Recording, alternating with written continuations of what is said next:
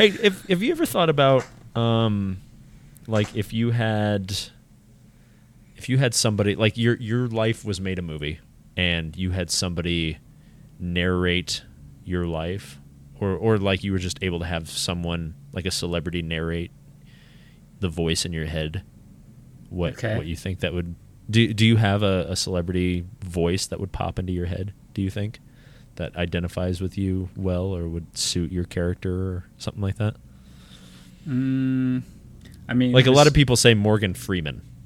Well, yeah, because he narrates everything. Right, exactly. And he's fantastic. I mean, this might be recency bias because I just watched Entrapment last night, but Sean Connery. Oh, that'd be good. Yeah. I mean, what's something you were doing today? So, what'd you do just before this? Before this? Yeah. Went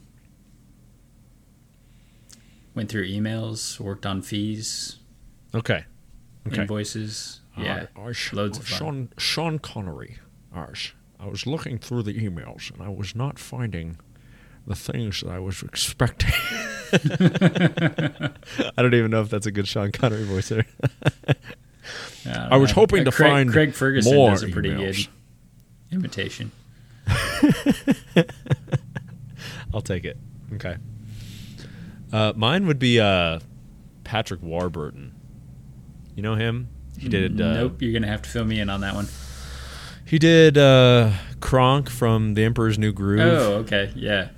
Because he's got that big deep voice, where he's a guy that's a little bit spacey there. And, yeah, I know who you're talking about now. Especially when I feel that way and I'm taking a call at 3 a.m, then that's how I feel about it. Somebody says, "Hey, I need you to take care of this thing." Yeah, I'm on it. You got it, big guy. Nice. Have you ever thought about money and personal finances? Yeah, me neither.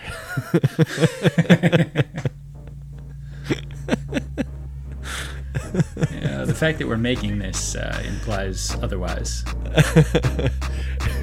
And that's when I realized it. Oh, wait, no, that's my voice.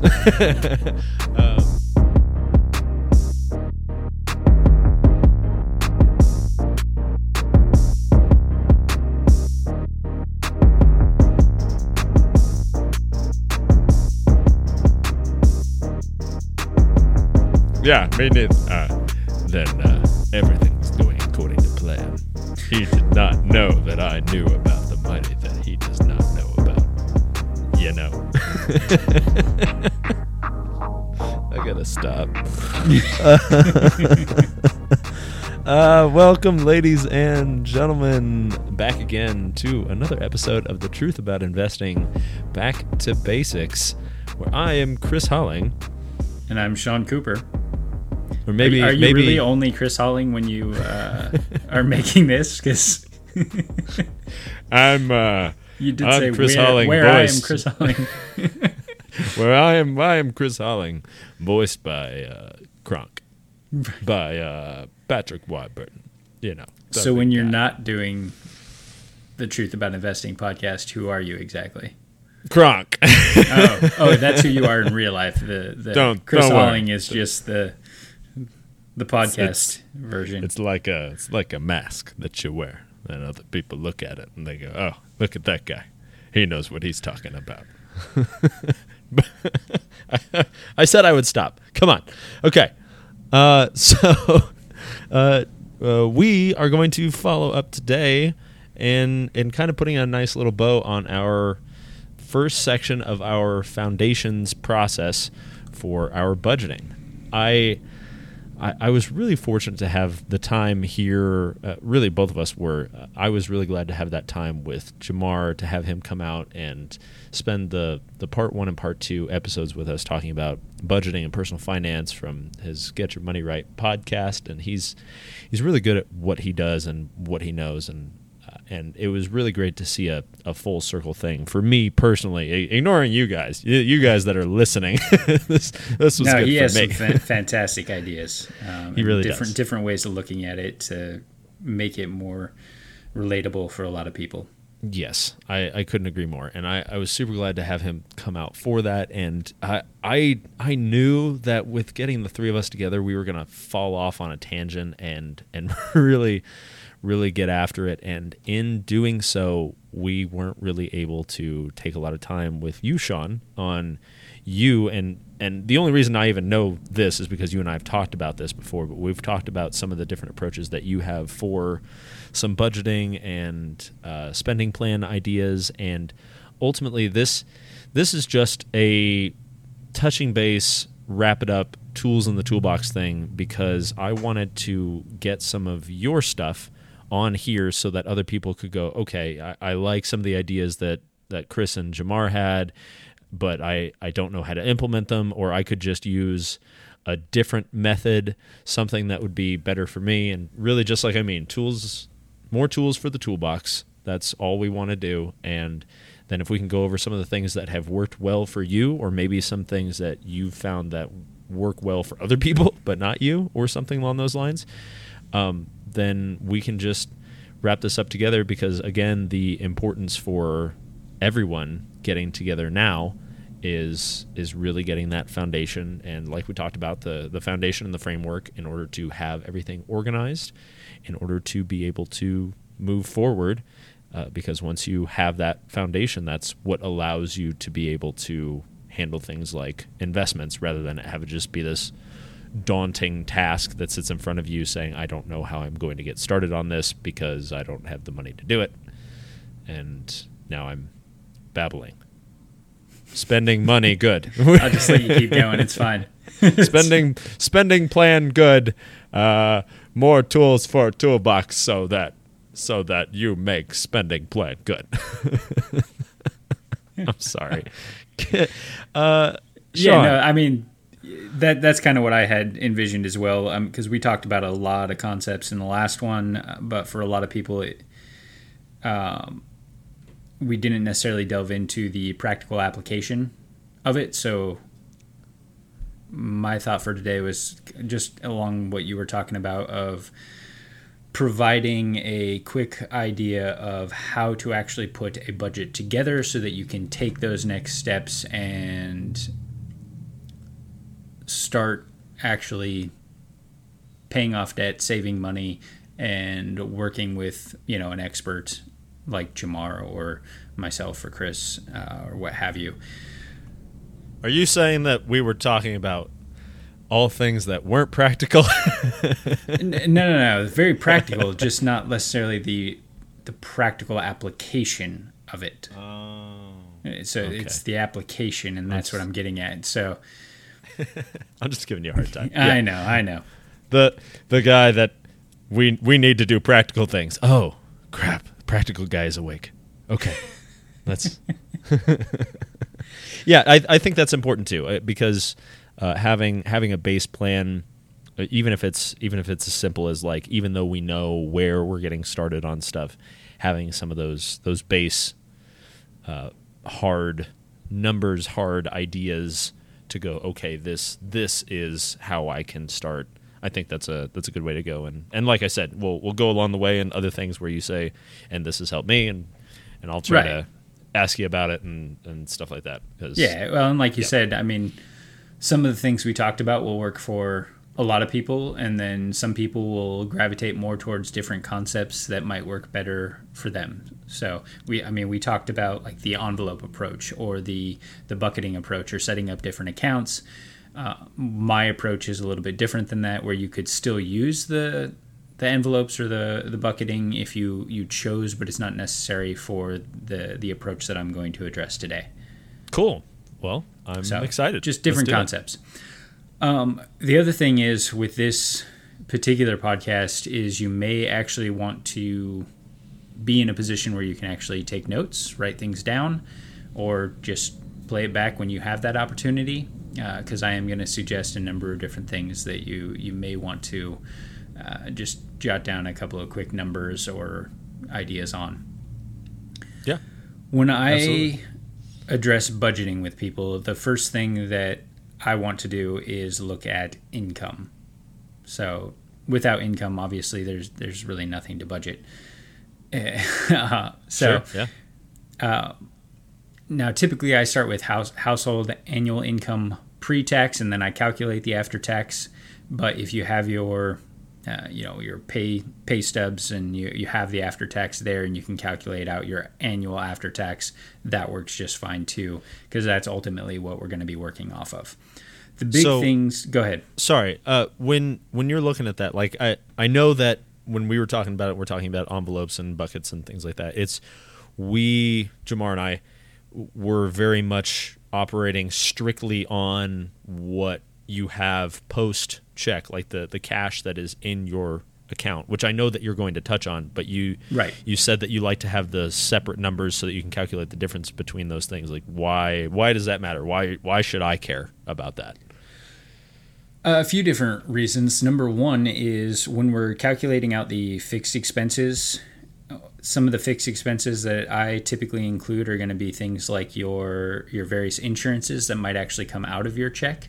So actually seeing those broken out and understanding how much that's costing you and what you're getting for it is advantageous.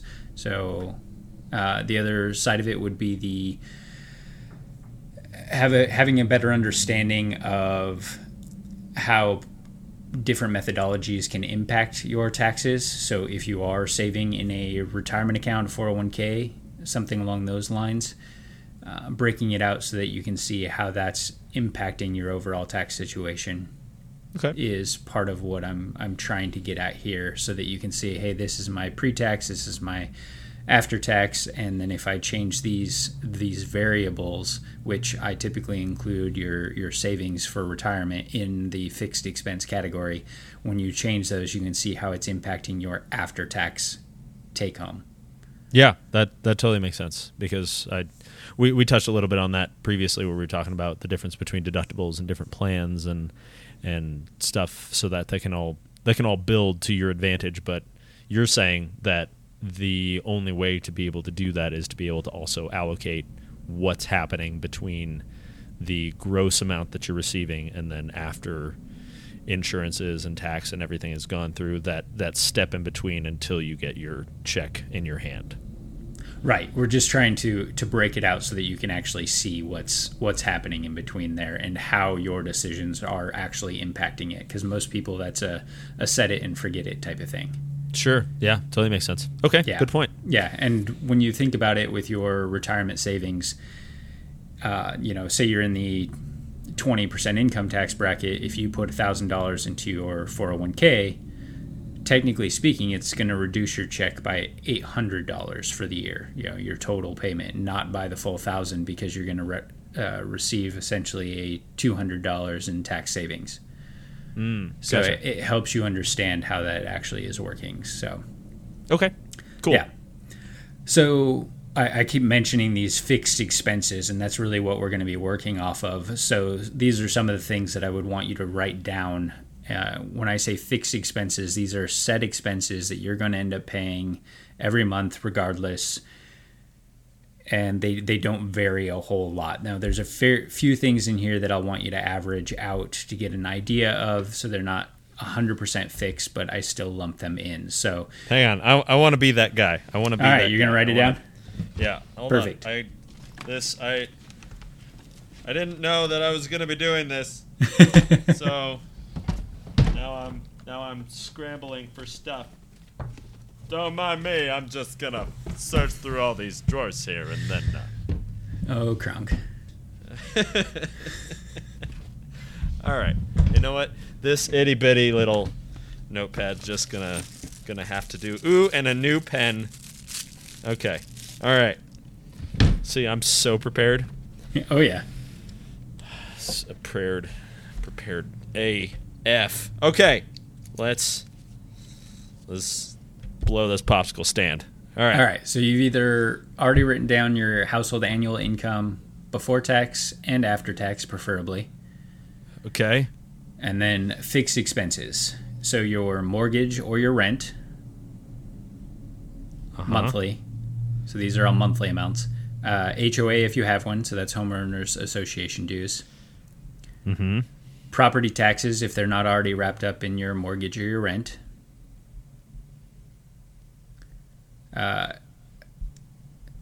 House insurance, so your home insurance, if it's not wrapped up in your mortgage or your rent. Utilities actually take a few months and average them out. If you have a full year to use to average them out, that's even better. Okay, And so just like take the 1 month average, or 12 months. What's the monthly average? And just for conversational sake, the purpose of averaging utilities is so that you can handle fluctuations in something like electricity when it's a hotter month or a colder month kind of thing, Right? and vice versa. Cool. All right. Yep. And we're just trying to get a general picture here of what you're going to be working off of after all these things are deducted. Okay. So the idea is that these things are items that you have to pay in order to, kind of maintain the status quo. So we want them off the table. This is money that you cannot use for anything else. So Right. kind of a similar concept of what you guys talked about in the last podcast as well. So Priority numero uno. Got exactly. Car loans, if you have any. it. Is this still priority one? I'm sorry. These are still fixed expenses, yeah. Okay. Fixed. Oh, sorry. I'm going to put quotes in that. Fixed expenses. Yes. Okay. So car loan or car loans, car insurance.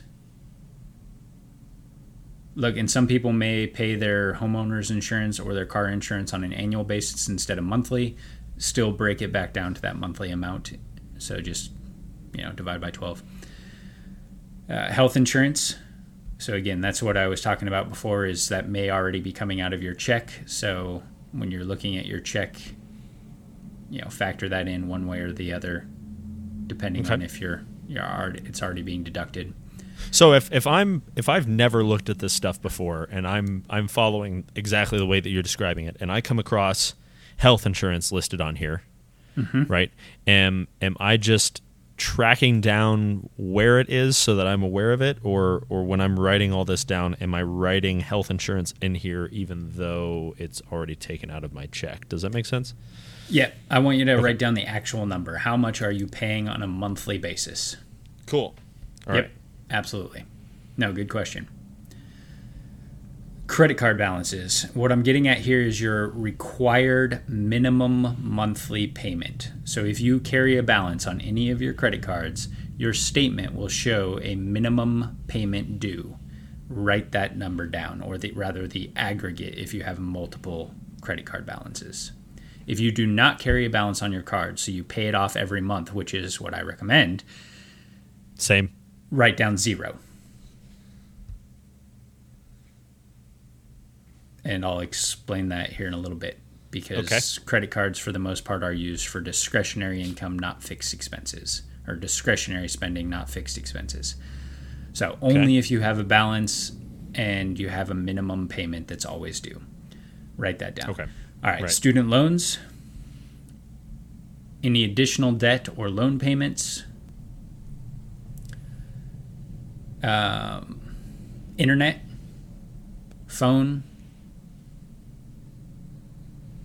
any other fixed expenses that you can think of. So if you have other subscriptions like Hulu or Netflix or Amazon or any of the other, gym membership, anything that comes out of your accounts, comes off your credit card, whatever, on a monthly basis, write that down in that other category.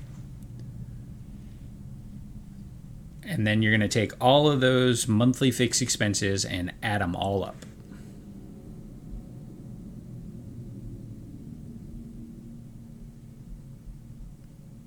Okay.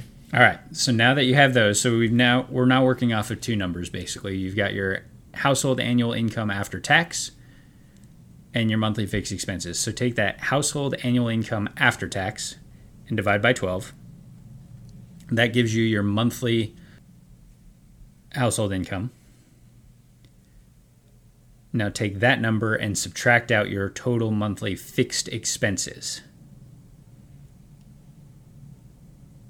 If you've come up with a negative number at this point, make sure you subtracted the right one from the right one, or we have an issue, in which case you need to go back to your fixed expenses and figure out how to reduce them, because you are literally spending more just on fixed expenses than you are making. Which happens. Yes. There are absolutely people that do that, and if you're that person, it's okay, and we're here to help. Exactly. The whole point of this exercise is to address the issues, if any. Right. Gotcha. So, okay. Even if you came out with a positive number, which hopefully you did, hopefully you came out with a positive number here.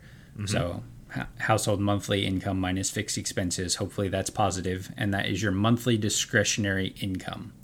Now, before I address that monthly discretionary income, I want to look at your fixed expenses. The whole point of writing these down is to get a feel for what they are. You want to evaluate those and figure out, are they reasonable? Am I paying too much in any category? Should I reevaluate any of my insurance? Should I go out and get a new quote for my homeowner's insurance or my car insurance? Should I consider a different internet or phone service plan? Are any of these monthly subscriptions things that I don't actually use and I can get rid of? Anything along those lines to help reduce your monthly fixed expenses and boost your monthly discretionary income can be beneficial. So since you have them written down, go ahead and take the time to evaluate them. All right, so now that you've subtracted out your household monthly income minus your monthly fixed expenses, you have your monthly discretionary income. This is what you have left over for any time you pull out a credit card, write a check, pull out cash. So basically food, clothing, entertainment, anything that's not included in those fixed expenses. So these are the things that you actually have a choice on a daily basis about whether or not you spend money on. That monthly number, I want you to take and divide by 30.42. I know that seems strange, but that's the average number of days in a month. So 2 questions. Yes. 1, how do you spell discretionary? Discretionary? Yeah, you didn't need help after all. We both spelled it wrong, in which case, who cares? Well, I needed an adult to watch over me. And 2, which I know you were going to answer anyways, but I wanted to participate. Why 30.42? Because that's the average number of days in a month. Okay. Yep. And take I that wanted February. To be as exact as possible. That's right. Short month. All right, so once you've divided your monthly discretionary income by 30.42, that gives you your maximum daily allotment. All right, I call this your maximum daily allotment because that is the most you can spend on a daily basis without either A, taking on more debt, or B, putting yourself in a situation where you cannot service your existing debt or your existing fixed expenses. That is the most you can spend. I like breaking it down to the day because it gives you immediate feedback. Okay. And that is the maximum. The goal is actually to reduce it, spend less than the maximum so that you can actually create some savings or the ability to pay down debt if you have any. The other thing that eventually I would work into your fixed expenses is a goal for savings, whether it's general savings for setting aside enough to have for an emergency fund or for specific deductibles like Chris has talked about in the past, or for retirement. Whatever that goal ends up being, you can actually pull it out, put it back into the fixed expenses so that it's out of sight, out of mind. It's no longer even part of your maximum daily allotment. Okay. Well, let me ask you something that maybe you're planning on going into anyway. Yep. When you're looking at your daily discretionary allotment and say, I don't know, what's a normal? I've never done this method personally, so what's a relatively normal discretionary amount that you come across as like a daily number? It really depends on the family. I mean, okay, that's fair. income level is going to affect that a lot, and size of family also tends to impact it. Just give me a number, one that's just not outrageous, one that's fine and workable for whatever the circumstance is. Around just for $50. $50. Okay, so $50 happens, and it's the first. So we are starting out with our new discretionary month, and all I can think to myself is I need to go out to the store and I need to do major grocery shopping for, the family, me and the family. And I know that it's going to cost me more than $50. If I'm trying to really do what I can to stick to this strictly, is that something that I'm going to hold off for a couple of days so that I have $200 in 4 days, or do I go spend it and then I let the negative kind of build back up in those next few days because you're getting that immediate feedback? Or what do you suggest as that? You pretty much said it. Yes, it's absolutely preferable if you can build up the allotment, because I do aggregate them over time and build it up before you're going to make big purchases so that you already have it. But if you are going to make it, that big Costco run or whatever it is, and you just can't wait, you got to fill the pantry. If it runs you negative, then it means you got to tighten the belt for the next few days until you get back up to positive. Love Costco. Right? Man. So that actually, kind of jumps into the way I utilize it. So once you have that daily allotment, whether you plug it into an app on your phone, or an Excel spreadsheet, or you do it a little bit old school and just pull out a 3-ring spiral bound notebook and take some notes. If you're going to do that, a trapper keeper. Yeah, that's right. That's right. The way I as most of you know, I love Excel. This is probably the one area where I actually do hard copy, just because at the end of the day, when I have my receipts and my wife pulls out her receipts, we can just write it down on Notepad and keep track of it that way. Because if I have to hold on to the receipts until I fire up my computer again, it may or may not make it into the Excel spreadsheet. But sure. the way I'll do it is I'll actually write down the day. So just a date, I write down my allotment, whatever that is, and then I write down what has been spent. Add up everything that's been spent, subtract that from the allotment, and then you either have a positive or a negative that you roll to the next day and repeat the process. So that gets into that immediate feedback that we were talking about of, if you start building up a negative balance, you got to scale back the spending and make sure you're starting to save and get back to that positive amount. If you are building up a positive amount, certainly you want to, the goal here is to save and to pay off debt, but you also want to realize that if you're doing a great job of saving, maybe it's time to go out and celebrate and, give yourself a pat on the back for being successful at this whole budgeting, or rather smart spending thing. I was just thinking that it might be good too, depending on the person, because again, this is all tools for the toolbox, right? Mm-hmm.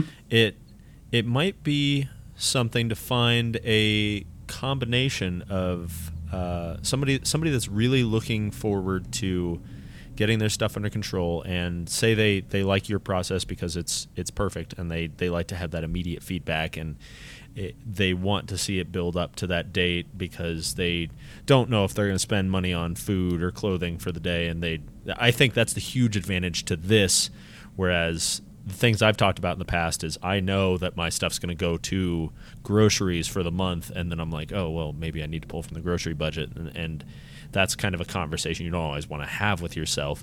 Whereas if you just want to have an allotted amount every day and it goes to whatever you feel is important that day, more immediate feedback for that, then mm-hmm. maybe having a combination of your plan and a little Dave Ramsey-ish, and you'd have to have this organized in order to make it work. But if you had the envelope system, because you're just a tactile person and you like to be able to see, just like you're talking about, have that immediate response of right. of having that money in front of you, and either you do or you don't have it, rather than having this envelope that's like, okay, this is my discretionary amount for the month, or this is my grocery budget and I don't want to mess with my grocery budget kind of thing.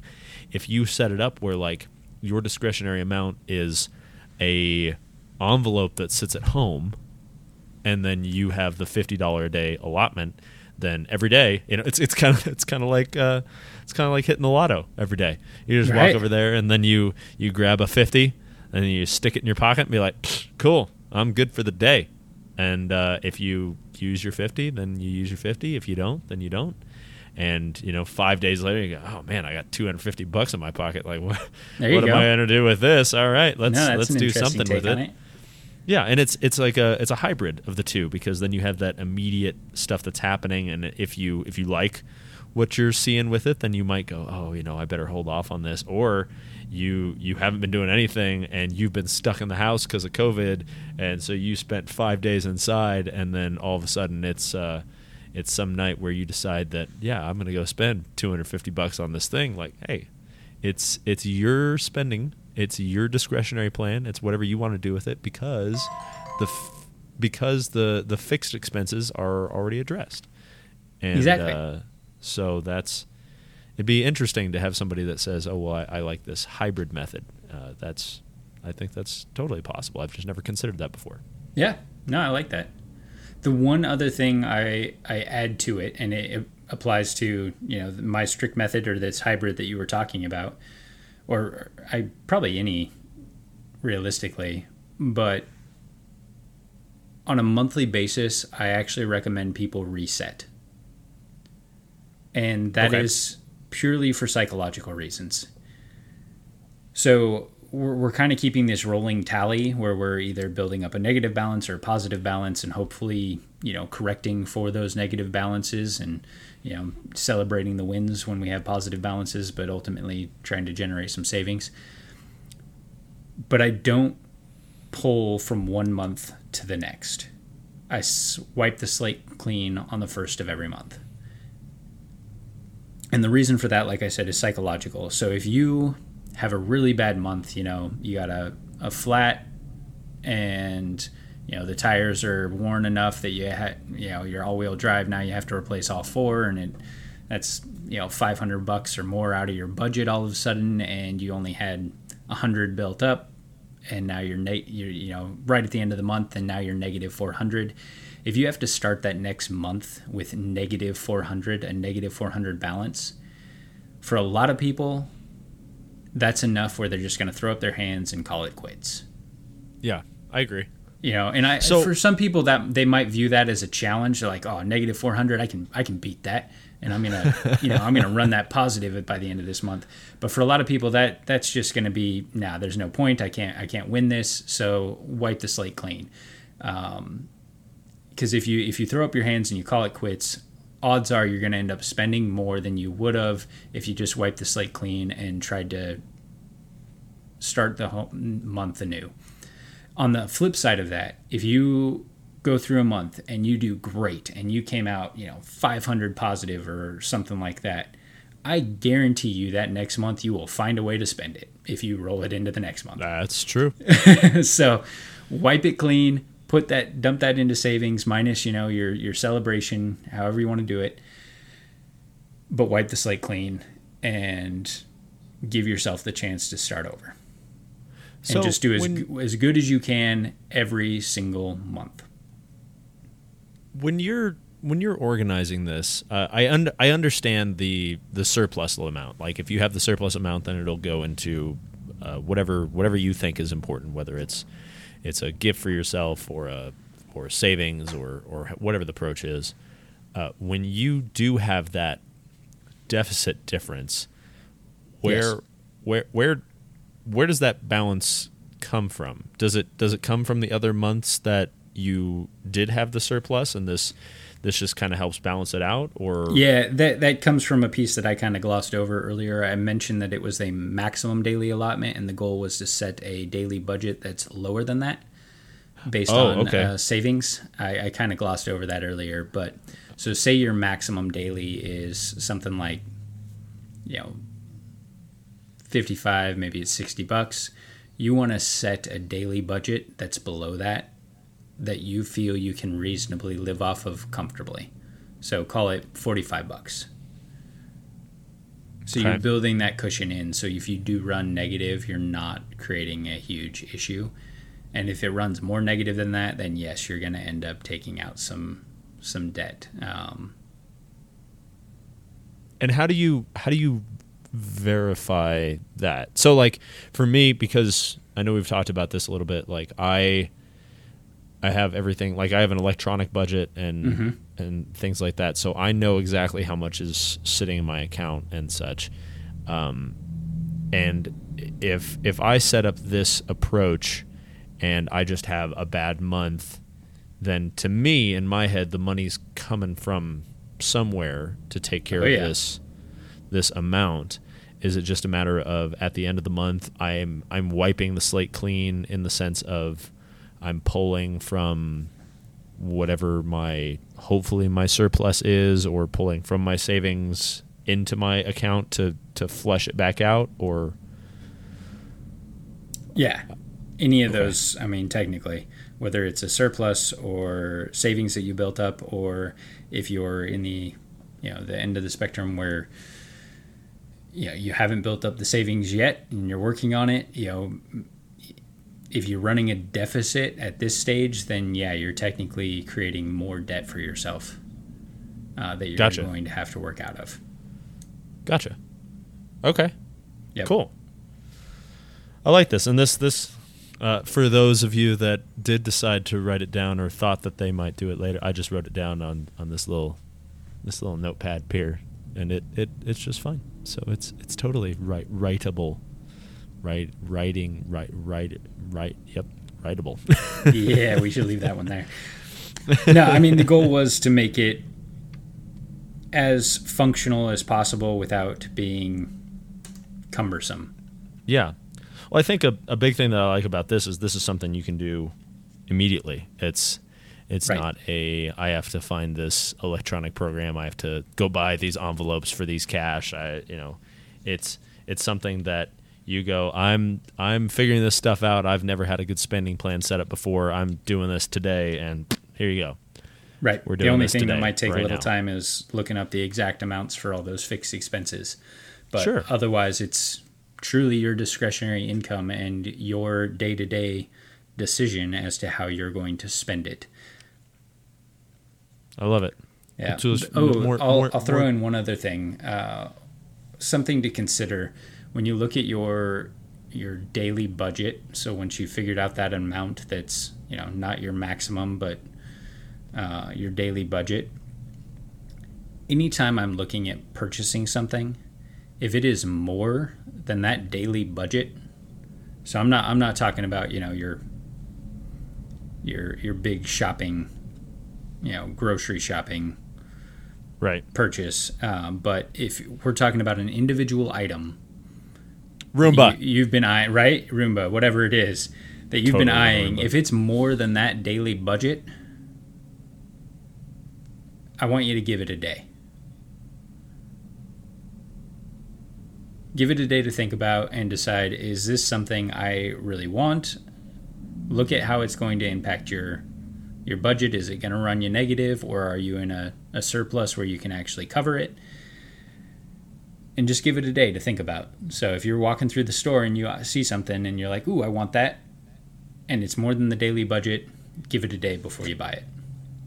Or even better yet, if it's something that you don't need right away, it's something that you've wanted for, like, I would love a Roomba. I really would. I just right? I haven't found the right time to justify getting it for myself for these reasons. But if I go, man, I really want this thing, even having it be like a goal, be like, oh, you know what? If I'm just watching it, then I can have a look at the end of this month and see what my surplus is, because then you have that opportunity to find out whether or not you get that flat tire by the end of the month. Yeah. And it gives you a couple weeks to think on it and go, is this something I really want? And a couple weeks later, you go, man, this is something I really want, and I've been thinking about it all month, which is why I haven't been using my daily allotment as much. And here we go. I got this available. Looks like I'm getting me a Roomba. There you go. Maybe that's your gift to you at the end of the month. Those short-term goals can be very powerful motivators. That's a great point.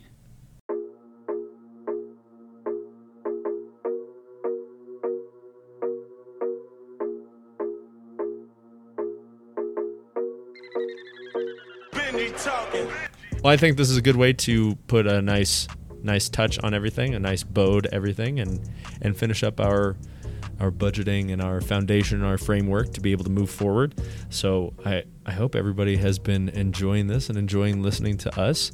And if you got this stuff on lock, then that's where you're going to be able to move on to some of the more interesting stuff to really move forward and get involved in things like active investing and passive investing and those types of things. Just getting that foundation is important, and I love having more to it. Is there anything else that you want to add to all of that? No, I think that's good. Between the three of us throwing a lot of different ideas, and hopefully some of them stick and some of them are beneficial. And if there's anything that you're thinking of that goes, this would be even better, I want to learn more about this, go ahead and send us a message. We're trying to expand our Facebook page a little bit here. That's The Truth About Investing Back to Basics on Facebook. We'll try and address that, and we'll expand on something if you need. And thank you again for taking the time to come out just popping headphones into your head and and taking the time to try and better yourself, because I'm Chris Holling. And I'm Sean Cooper. And thank you again for joining us on The Truth About Investing Back to Basics.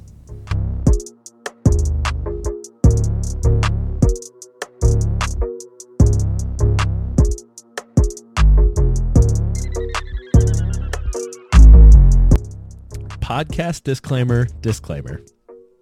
The disclaimer following this disclaimer is the disclaimer that is required for this podcast to be up and running and fully functioning and moving forward.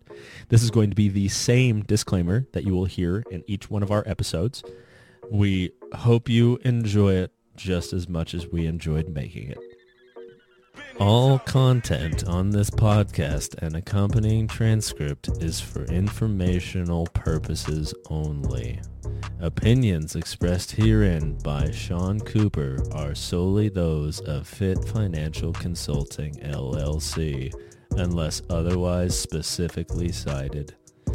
Chris Holling is not affiliated with Fit Financial Consulting, LLC, nor do the views expressed by Chris Holling represent the views of Fit Financial Consulting, LLC. This podcast is intended to be used in its entirety. Any other use beyond its author's intent, distribution, or copying of the contents of this podcast is strictly prohibited. Nothing in this podcast is intended as legal, accounting, or tax advice and is informational purposes only. All information or ideas provided should be discussed in detail with an advisor, accountant, or legal counsel prior to implementation. This podcast may reference links to websites for the convenience of our users. Our firm has no control over the accuracy or content of these other websites. Advisory services are offered through Fit Financial Consulting, LLC, an investment advisor firm registered in the states of Washington and Colorado. The presence of this podcast on the internet shall not be directly or indirectly interpreted as a solicitation of investment advisory services to persons of another jurisdiction unless otherwise permitted by statute. Follow-up or individualized responses to consumers in a particular state by our firm in the rendering of personalized investment advice for the compensation shall not be made without our first complying with jurisdiction requirements or pursuant an applicable state exemption. For information concerning the status or disciplinary history of a broker-dealer, investment advisor, or their representatives, a consumer should contact their state securities administrator. This has been a test of the emergency disclosure system.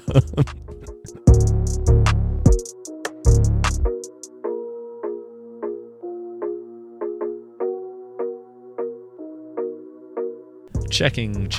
1, 2, 3. Yay. Yay. 7. Purple Q.